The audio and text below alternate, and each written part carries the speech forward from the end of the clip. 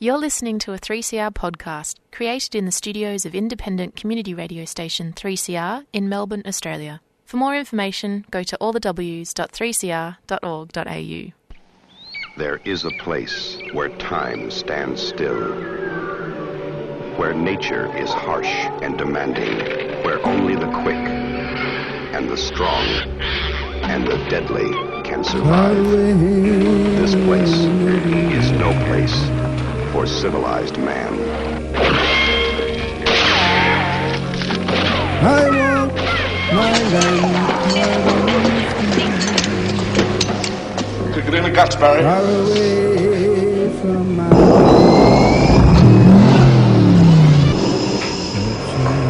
All you've got to do now is pass the Australian culture test. 3 simple questions, 3 correct answers, and you go through that doorway to the greatest little country in the world. Hello everyone, this is Annie for Showreel, 3CR's Australian Film Focus program. The Australian Writers Guild has just announced its nominees for the 53rd Annual Augie Awards, the awards that celebrate the work of writers in screen and stage in Australia.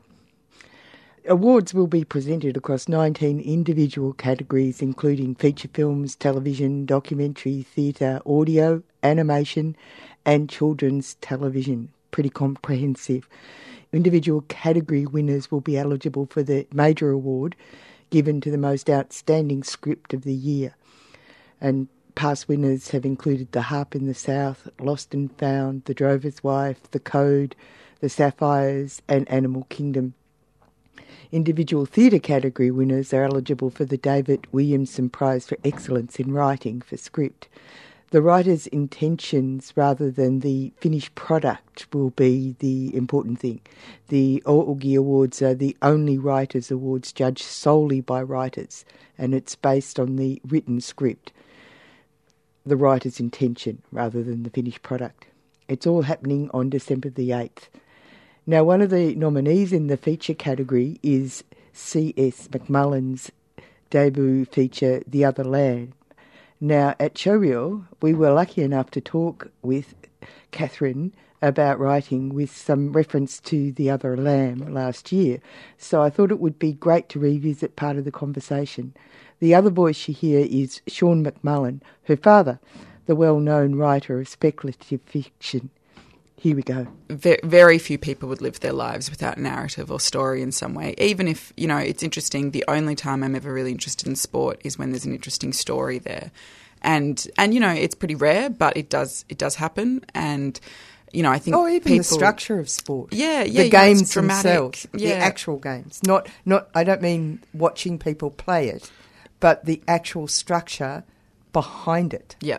It's like acts and, things happen and there are characters and there are villains and all of those things. So I think, most people live their life with some form of narrative in it, and it's just about finding out the one that connects with you and for me. And, it's impossible to separate from my upbringing, but it's always been genre, and that's the stories I want to tell as well, which in Australia can be a little bit hard because we just have a smaller market. But, thankfully I've managed to also find work in America, so... Yeah. And the last time I spoke to you, you just won the John Hind Award for script writing. Yes. Yeah, but it was on phone, so meeting you in person is quite nice too. The film that you've just been writing and shooting in Ireland, you went through a process where this film script was considered to be... What are the names of it? It's so the blacklist, and the blacklist, the blood list, and the hit list. Yeah. Explain those things. Yeah. So how it works is you write a script, and you have 2 kinds of scripts. You have what's called a spec script, which is where you write it literally speculatively for free. And then you have scripts that are on assignment. So, someone has a book or an article and then they pay you money to write it. So The Other Lamb was a spec script because that tends to be what you do when you're kind of an emerging writer or starting out. And because, like actors, writers like to write. Yeah, exactly. That's the thing. Whenever I have friends that have a script or 2 and then they've just sat on them for a few years, I'm kind of like, well, even if no one was reading them, I'd probably still be writing, And so I'd written this script. It was all set in Australia. I had gotten some US managers kind of related to the script. They'd read a couple of other samples. We'd been introduced through friends, like the classic thing where it had kind of hit a point where I had enough connections, and I had 3 or 4 different samples of some pilots and some features. And then I went to the States and started doing what's called generals, which is where you just go into a room, you meet with someone, you have a chat for 45 minutes and you leave. And you do, I did 50 of them on that first trip. And it's you have 50 conversations. Yeah, and it's a little bit like a job interview, but not quite. Like it's basically, And are these from writers' groups, or are they? They're generally production companies, companies. Distribution companies, producers, sometimes other writers. And that tells you how big America is. Yeah. You could meet more people in a month there than I could meet here in a year or two. I mean, that's not bagging Australia. We're just a smaller industry in a smaller country. Oh, yeah. And in actual fact, there's good points about that. Yeah, exactly. You know lots of people here, and if you know one person in the industry here, you're probably connected to most of it. So I started doing meetings, and you don't tend to pitch in those meetings. They're much more about basically making friends, making connections, telling people what you're about. And then 2 years down the track, they might get a sci-fi story in and think, oh, that person, Catherine, I met a while ago would be great. So it's very much, you're laying the seeds. And then on that first trip, I met with a development executive called Stephanie Wilcox, who works for Rumble, which is the company that ended up optioning it. And she kind of walked in, and I thought it was just a general. And she said, I love the script. Is it available? And I was like, I was not prepared. I did not think anyone would want to buy my very weird cult horror sheep-based script. I love the sheep. Exactly. Yeah, it's very it's not mainstream. New Zealand. Yeah, and Australia, New Zealand. Yeah, and so from there, so that actually happened before it got on all the lists. So did they pay you money? Yeah, so they optioned it. So they paid me money for the option, which is basically. Can I ask you how much? Probably not, just because my managers would kill me. No, fair enough. Yeah. But was it a living wage? No, options don't tend to be that. They can be once you're very, very high up, but options are the right to make it. That's right. When you make it, you get a bigger sum of money, but options don't tend to be... No, it's a foot in the door, literally. Yeah. So sometimes, in Australia especially, options are sometimes $1. So, that's right. Because you just want your film to get made. Yeah. So that was actually optioned before it got onto all the lists. But then what happened was it kept on being sent around as a sample, and I kept on meeting with people. And from there, so the blacklist gets voted on by executives. It's basically a list of what scripts did you read this year that you loved. And there is a certain amount of lobbying that goes on, which people don't always talk about, but, in the sense of like most scripts on that list, almost everyone would have a manager or an agent. Yeah. Business is business. Yeah, and it's very rare to get on the list without a manager or agent. Yeah, because, the thing is that you could be given thousands of scripts to read. Exactly. And it has to be weeded. Yeah, it has to be weeded, and you weed through, like, people... I used to do script reading and, the level of ones that are... I was a reader for someone, and I found one that was great, and it got made. Yeah. But it's pretty rare, isn't it? Yeah, you realise that. But you know that this is the one. Yeah, exactly. And so they'll only read things like most producers will only read things that come to them through a manager and agent, just as a sheer culling mechanism. Not always, but generally. And it doesn't mean that the stuff that's out there couldn't be fantastic. Yeah, actually. Yeah. They just have to find a way to get that 1,000 scripts down to 50, Yeah, but also you're giving the tip to the people who are out there who are writing that this is the method that needs to be... there's another ladder. There's a type of ladder that you have to climb. And I have the manager. It's great, but I also got that manager by being... I got that manager by being in... competitions and shortlisting and things and winning things and all of that stuff. So, it is that thing where it's not impossible. It just takes work. And also it's not a bad thing to have a father who writes. Yeah. And can introduce you to people that are interesting people. Yeah.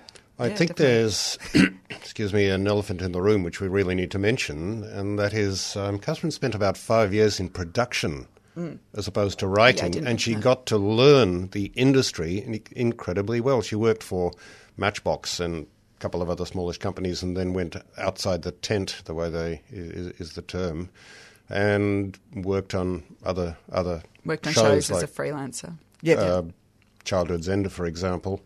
The Leftovers, Hunters, all the US Glitch, shows I could, things like that. And so you plotted your course? Oh yeah, I got a lot of people coffee. Like that's the thing, and I was always writing when I had downtime, but I absolutely, like, production hours, for anyone that doesn't know, are brutal. Like, you start on a 50-hour week, you sometimes go up to a 60, sometimes beyond. But incredibly exciting. Yeah, I mean, it's a job. No, it's a job. It is very exciting. It's a world. It is a world. And you work very hard for 6 weeks and then suddenly you're unemployed again. Yeah.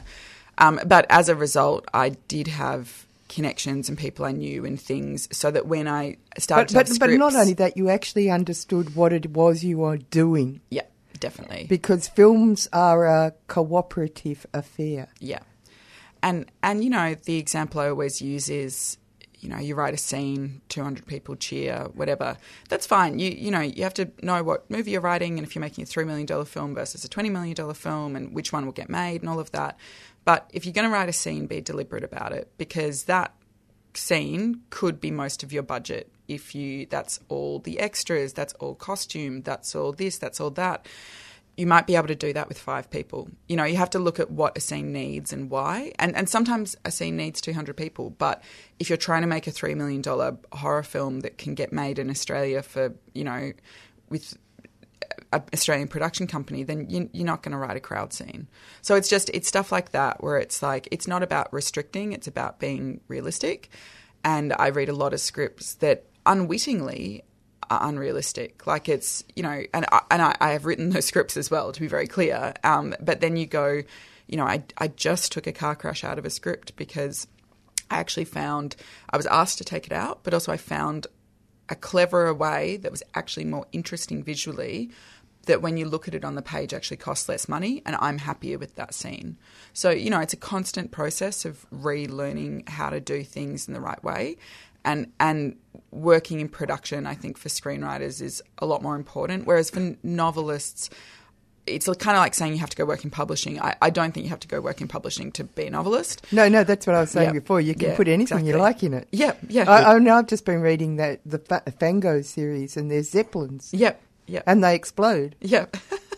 Couldn't write that in a script, no. It's quite important, though, this is more message for your audience, I suppose. Catherine's brilliant at computers. I like to think she got it from me, but I did win the computer award in school, so I'm very nerdy.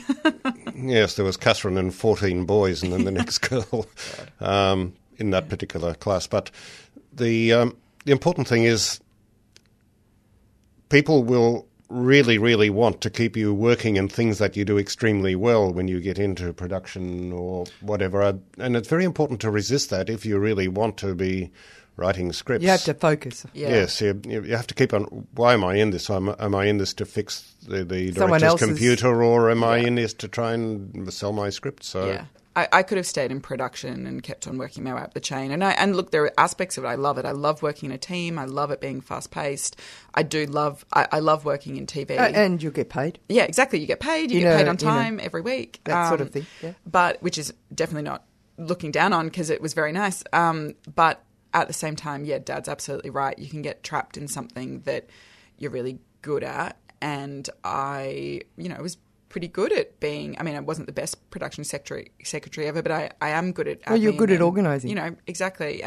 But and that's seeing not writing. ahead. Yeah.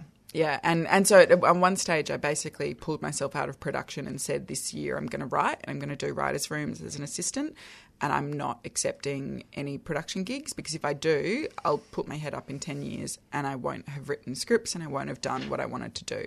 And did you have that conversation with your dad? Was that something, did you get support from each other? I do remember supporting that particular decision, because, not wanting to drop names, but back in 2003, Terry Pratchett said to me, listen, you've got to drop out of scientific computing and write full time, because you're always going to be working with a hand tied behind your back if you're an amateur writer. And he said you're good enough to pull it off. And then is it fear of flying? Sorry? Is it fear of flying? Something like that, I suppose. But fear of the unknown. And then when Catherine got to the same decision, I said, well, don't make the same mistake as me. Throw yourself into it and at least see if you can make a go of it. And as it happened, she was more than good enough to make a go of it. And I think also, like, not to be too blunt, but there are certain economic realities which are dramatically different between screenwriting and novel writing. So most novel writers, like Dad and I know a lot of novel writers in Australia, I would say the vast majority of them have either a part-time or a full-time job. And that is just, and these are even quite successful ones, and the ones that don't kind of manage to get, like, you know, a big chunk of their income would be like school talks or, you know, a little bit of tutoring, or like there's other things that fit around their writing. But even, you know, people that have won very, very high-level international awards still work as technical writers 3 days a week. And that's not saying that, you know, they might get other things out of it. Actually. Exactly. They absolutely might get other things out of it, but it's also just to a certain extent an economic reality of novel writing. But then the plus side of that is that you can write novels and short stories while having another job.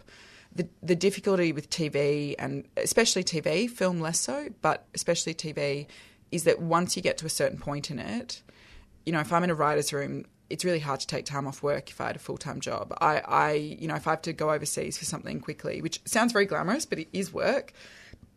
If I had a full-time job, I would have to be taking leave at very short notice, and it very quickly becomes you can't have one foot in.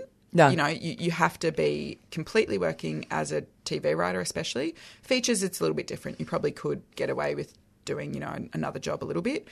But with TV writing, you're either doing it and you're available when people ask if you're available for a writer's room or for a draft or whatever, or you're not. No, a writer's room is where literally writers are in a room. Yeah, we battle. No, yeah. If I could just hop in here for a second, the stakes are very much higher for somebody like Catherine when it's going to be a media production as opposed to a book, because for every $1 you spend on getting a book into production, you spend $1,000 getting a show into production. And when the stakes are as high as that, like 1,000 to 1, you really have to take it a lot more seriously than the average short story or novel writer takes putting their product together. You have to be really respecting the team that's working with you. But it'd also be engrossing, surely. Yeah. I mean, it is. It's also just it is. You know, there's nothing stranger than writing something offhand, and then, you know, I wrote this kind of horrific prop, basically, and then a whole team of people made it. And it's amazing, but also I thought, no, I didn't really think this through enough. Like, you know, it's very different to, you know, and there is a responsibility that comes with books at the same time. Like, you know, you hold your book in your hand and you go, people have spent money and time putting this together, but it is at a different like, it's a lot of pressure. You know, I love it, but yeah, it is at a different level. People put money into things, and then if it fails, it's not all on you, but a lot of it's on you. Well, I think the other factor that's being left out too is that there are, apart from the writer and the script writer, the screenplay writers, whatever, there's also a lot of very, very creative people and skilled creative people, like storyboard writers, the directors, the prop and the prop builders, the model builders, the CGI. Yeah. All of that comes in as well, and you're working in, and you suddenly see what they've done for your script, and it's quite remarkable. And when you think, well, yes, I wrote that, but my goodness, look what's happened to it. I didn't have that vision. This is wonderful. Yeah. This is when it's like, I was so happy with I've had a few things filmed now, and yeah, it's incredible when you go, that was not how I visualized it at all. And that's amazing. Like, yeah. Because people whose job it is to do, you know, set design go, I was thinking that this could be really distinctive, and you go like, oh my God, that is so much better than what I wrote, you know. And it takes a certain, you know, lack of ego, I guess, in terms of, which is very hard, because you also need a certain amount of ego to put stuff on the page and go like, I think this is cool and people will want to see this. But to just be like, you know what, people will have better ideas than me, and that's literally their job. And I guess too, having done production in the way you have, you know which are the things that are essential, yeah. and the other things that can be cut away. Yeah, and right? that's why I did production. I did production because I never wanted to be... I mean, there's a whole... I won't go into it because it's very long and boring, but there's a whole trend between there being showrunners, which are TV writers in charge of everything in America, and then Australia trying to figure out how much of that model we're going to take. And the one of the things is I'm like, even if I'm just the writer, even if I'm just on a feature, I never want to be on set and not know what someone is doing and why.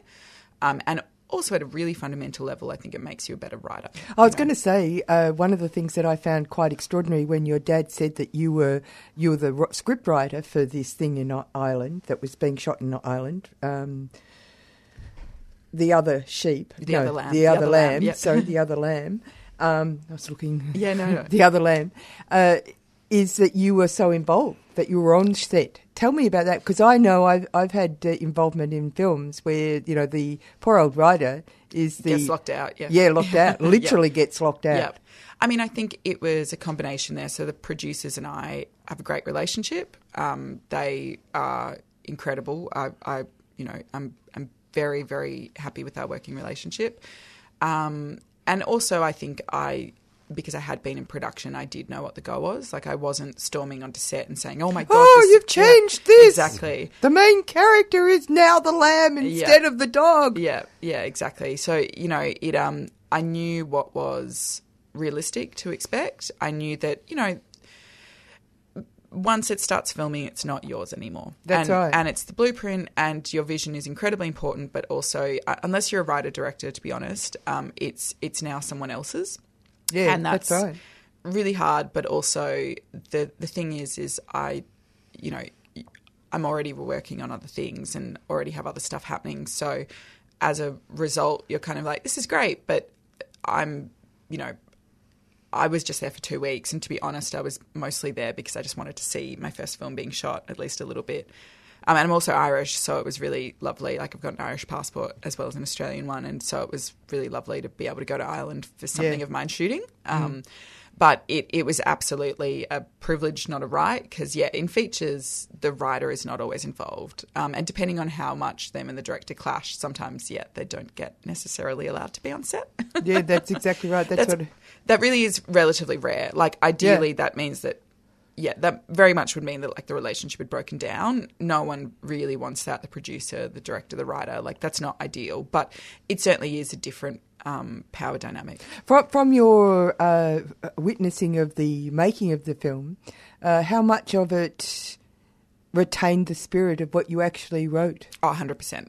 Yeah, cool. I was very, so very happy. Yeah, very happy. I mean, and it's set in Ireland, and it doesn't really matter. Yeah. Well, I mean, I think when they suggested the location change, I was very lucky that they chose that country because it's a country I have a connection with, and I think it has aspects of their landscape that are really wild and uncanny in the same way that I wanted to capture in Australia.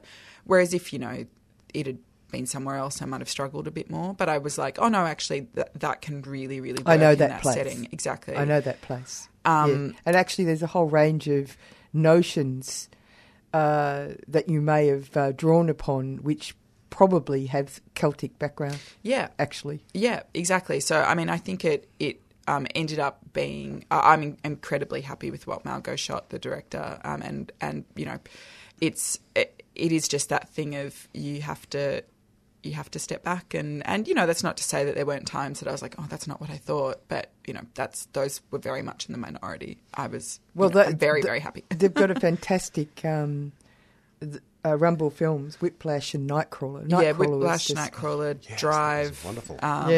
They've done some amazing films. David and Stephanie are just this fantastic team, and they've got people really respect them. Like, the cast is incredible. The crew were all incredibly great. I mean, I sound like I'm just fawning, but it's. I knew I was very lucky to have that as my first feature experience. Again, because I've worked on features, and I'm aware of how differently it can go. Well, it's a collaborative effort. Yeah. I mean, it takes that much effort to make a bad film. Yeah. Hi, my name's Maya Newell, and I made a film called Gaby Baby, and recently a film called In My Blood It Runs. You're listening to 3CR Community Radio. That's it for Showreel this week. The Australian Writers Guild Awards are announced on Tuesday, December the 8th. In their media release, they say, "In a year marked by uncertainty and upheaval, the power of stories has taken on new and profound meaning. Unable to gather in person, we have instead gathered in shared narratives, connecting across ideas and experiences and finding moments of joy in film, theatre and television. Yet our Australian stories are under threat, ravaged by years of funding cuts to the screen and stage sectors, competition from unregulated players and hindered by the current suspension of content quotas and pending government reform. In 2020, there has never been a more important time to join the fight to protect, support and celebrate our industry. They are asking people to take action to protect and support Australia's screen sector by contacting your MP and senators and signing up for news via the Make It Australian campaign." That's it for Showreel this week. Hear from me next week. Bye.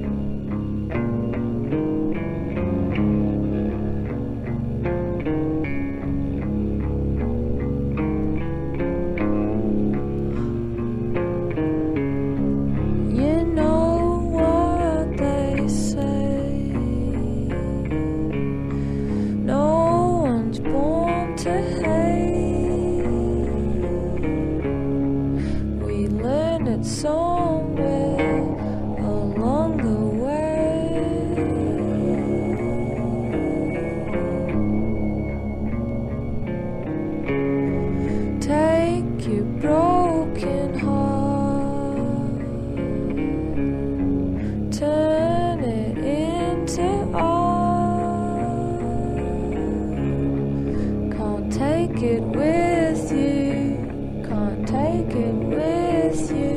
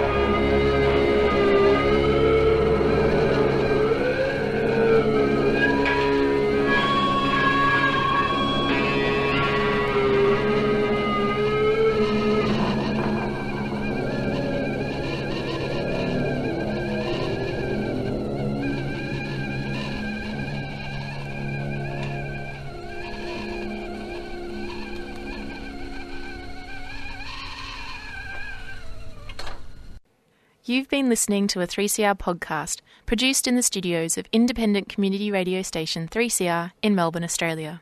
For more information, go to allthews.3cr.org.au.